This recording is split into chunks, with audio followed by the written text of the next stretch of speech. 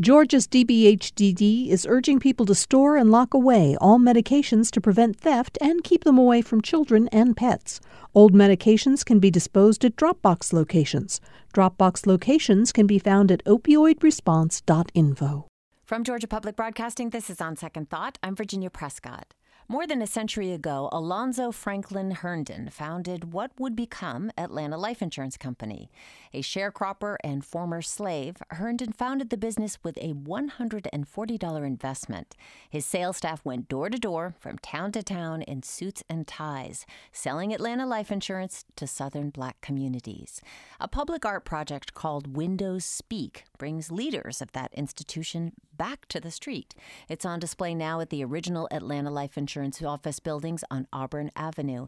Amalia Amaki curated the project. She's an artist, art historian, and writer, and joins me in the studio. Welcome. Thank you. Thank you so much. I'm curious about this guy, the Atlanta Life founder, Alonzo Franklin Herndon. What was his background? Well, personally, what intrigues me about him is he always had a very strong business sense. Before Atlanta Life Insurance Company was founded, he had a barbershop. But it was a barbershop that, by today's standards, we would call something of almost a male spa salon. What I really like about Alonzo Herndon is he always thought big. Regardless of his modest beginnings, he was a man of vision, and he always thought big. And he knew if there was a gap in services for African Americans, there was an opportunity. And he saw it, I think, not just as a way to financially take care of himself and his family, but it was a way of being a contributing community member. So how did he come from barber to life insurance? I think he saw a void. There was a void there. That gap you mentioned. That gap. Mm-hmm. And he knew there was a relatively active, vibrant, thriving Black community in Atlanta, and particularly in Fourth Ward. And as I said, I think he thought beyond just the business advantages of it. Here's a community that he can contribute to making even more vibrant, even more economically stable. He's building this company at a time when money in Fourth Ward would circulate in Fourth Ward at least 6 times before it went outside of that community. Which has changed dramatically since then. Yes. Well, what was? I mean, this is the turn of the century when he started this business. Paint a picture of Auburn Avenue at that time. Well, Auburn at the time, it was already showing, as I call it, promise, tremendous amount of promise. You had beauty shops, you had restaurants, you had churches, and you had people that lived along the corridor. These were, for the most part, people who were either educated or made certain that their children were. So you had a certain attitude on the street. And it's not a surprise to me that Fortune magazine called Auburn Avenue the richest Black street in America. And he, the first self-made millionaire in the Black community. Right. Yes. Well, but they suffered some setbacks. This was in 1906 when the offices of Atlanta Life were destroyed in the Atlanta race riots. What was going on? Well, to candidly put it, Georgia's still Georgia, and at this time, and there is some animosity. I think it's the best word to use. Especially there was a growing Black middle class. Because there was this growing Black middle class, and you had in that community, you had per capita incomes that exceeded those of some of the communities that were all white. So there was some concern about that. And I think because Auburn was so strategically located, Auburn is just in the shadows of downtown. So it was not a community that could be dismissed or overlooked. So there were things already in place. There was Atlanta was playing a critical part in the conversations that led to the evolution of the NAACP through leaders like people like Herndon. Atlanta was a participant, I would say, a voice. There were voices that came out of this community that were on the forefront of saying some kind of radical things about what needed to be done in the face of denials and oppression and that sort of thing. And I think because of the even the presence of the Atlanta University Center and the voices that were coming out of that center, some of whom lived in that district. It was not a community that was taken lightly by this time, and I think it was becoming a force in America. Well, and that's the thing there. During that riot, the main target was not people, but property. Which is very telling. But at the time also, the Atlanta Life website now says that Herndon salesmen were possibly the only black men wearing suits and ties around the South at the time. In Atlanta, they certainly were, but maybe not out in the rest of the countryside, which were his customers. What kind of message was he wanting to send? Well, Herndon, Alonzo, and Norris, they were always what we call classy or snappy dressers. And they very much advanced this idea that they were not just businessmen, but that they were of the highest profession of businessmen. And this was something that really carried over throughout the African American communities. You had musicians performing in tuxedos, and so this was kind of a way of saying, we are a certain kind of people, despite the Jim Crow laws and the situations in our communities. We're a certain kind of people. And he very much advanced that for many, many years. Atlanta Life salesmen were required to be well dressed. I'm speaking with Amalia Amake. She's an artist, an art historian, writer, and now curator of the Windows Speak Project, which is a public photography and history exhibit on Auburn Avenue. If we walk past the original Atlanta Life building on Auburn Avenue right now, what or who will we see? Well, you will see the first three presidents. The founder, Alonzo Herndon, his son, and Jesse Hill. And they are really the rocks of the leadership foundation of that company. There's also the face of, which I think is critical, there's the face of Henrietta Antonine. Henrietta Antonine is the only face that's on that presentation that's still with us.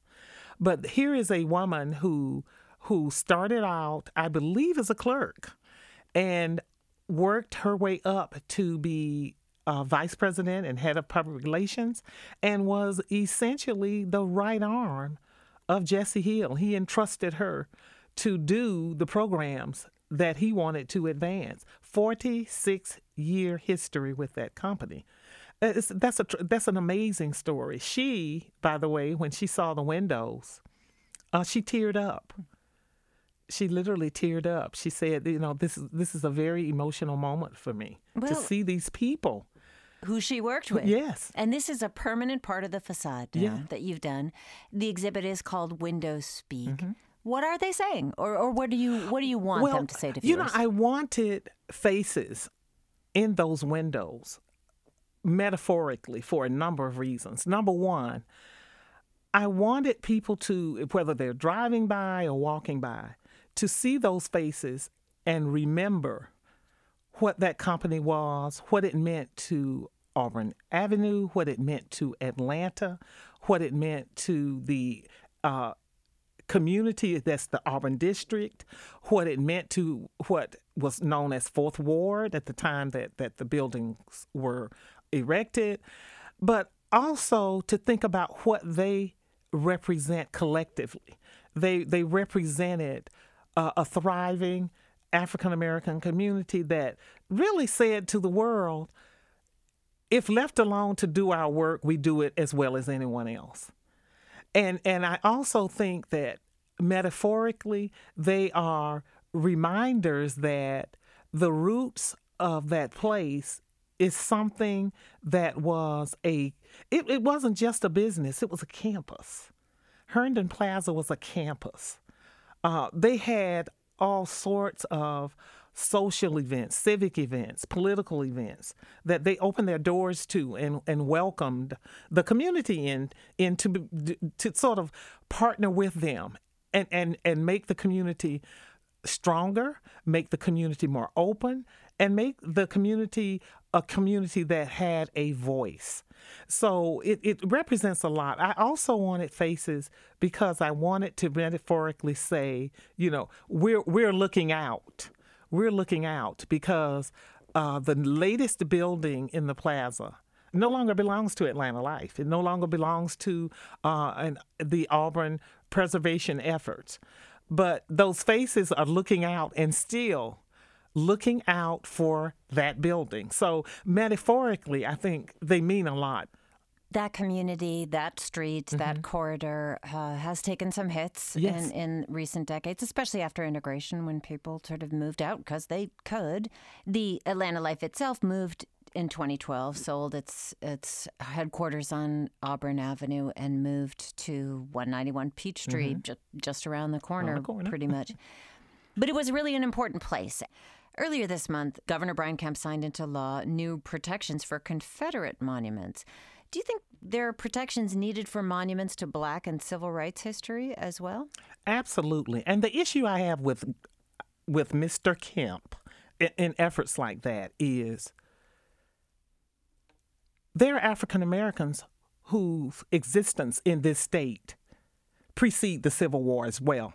And those individuals are citizens of this state and should be respected equally. Confederate imagery came at a certain time in our history. It's not in the roots of the beginning of the state of Georgia, and he needs to be educated to that. In no uncertain terms Yes, ma'am. there. So why put this on Auburn Avenue? We see now there's a beautiful Atlanta and the Civil Rights Movement, 1944 to 1968, stretching across miles, Right. east and west side of the Beltline. It's the longest outdoor exhibition on civil and human rights history in the U.S. Amazing pictures and a vivid portrait. Why put Window Speak on Auburn Avenue? Because Auburn is still an important point of beginning for a lot of things that happened in that civil rights era. I wonder how effective Atlanta participation would have been in the civil rights era if not for the groundwork that was firmly established along Auburn Avenue. And I think that's why there is a very serious effort now for those of us who respect that history and who are learning it or relearning it to do something about what's happening on Auburn Avenue. And it's not just important as a street for African Americans. It's really important as a street for the city of Atlanta. Atlanta, as a city, I think, benefits from knowing this history. And one of the reasons that I think it's important that Sweet Auburn Works and other organizations are working so hard to preserve and sort of reiterate that history is we have generations of people who don't know it. They don't know how important that corridor has been historically to the city of Atlanta. They don't know it. And it's important to know that. And I believe that once that knowledge is more freely available, that people will come to understand there have been some tremendously important developments that occurred along that corridor that not only the city has benefited from, but the whole state of Georgia. Well, now we have little shops like the For Keeps bookshop Yes. there on Auburn Avenue. Young people kind of investing, putting their energy and money and time into recreating an atmosphere that people want to Right. come to. And that's the I think you've hit on it. It's doing things. The building for itself, is brick and mortar, and that in and of itself is not exciting. But what people can do, and that's another reason why I wanted faces on those windows, is people that can put the sugar back in it and make it sweet again. It's people. And I'm hoping that the efforts of the organizations like Sweet Auburn Works will inspire younger people to want to do exciting things along that corridor.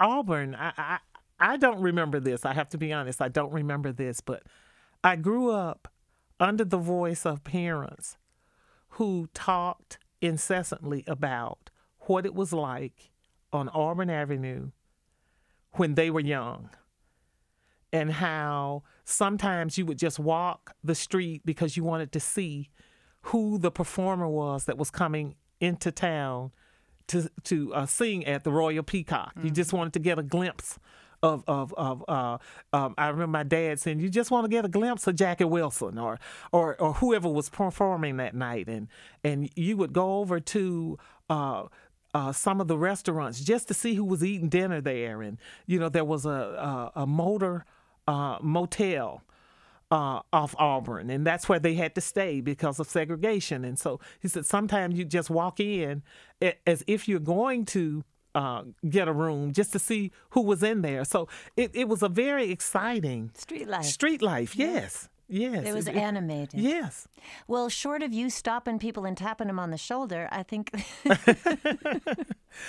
But I think once there is this investment in the buildings, having the buildings, that's the first step. Breathing life into the buildings, that's what I think is going to do it. And I'm hoping that that's not too far in the future for Auburn. Well, you're doing it right now. Thank you so much for speaking with us. Well, thank you. That is the artist, art historian, and curator Amalia Amaki. Her most recent project is the Windows Speak exhibit, and you can see it on display now at the Atlanta Life building at 148 Auburn Avenue in Atlanta. And, of course, you can see pictures of it online. Go to gpbnews.org.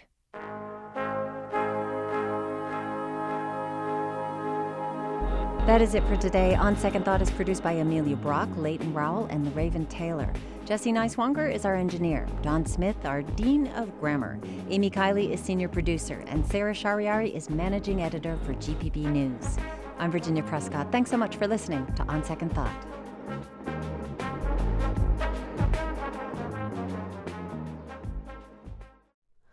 Hi, it's Terry Gross, the host of Fresh Air. We bring you in-depth, long-form interviews with actors, directors, musicians, authors, journalists, and more. Listen to our Peabody Award-winning Fresh Air podcast from WHYY and NPR.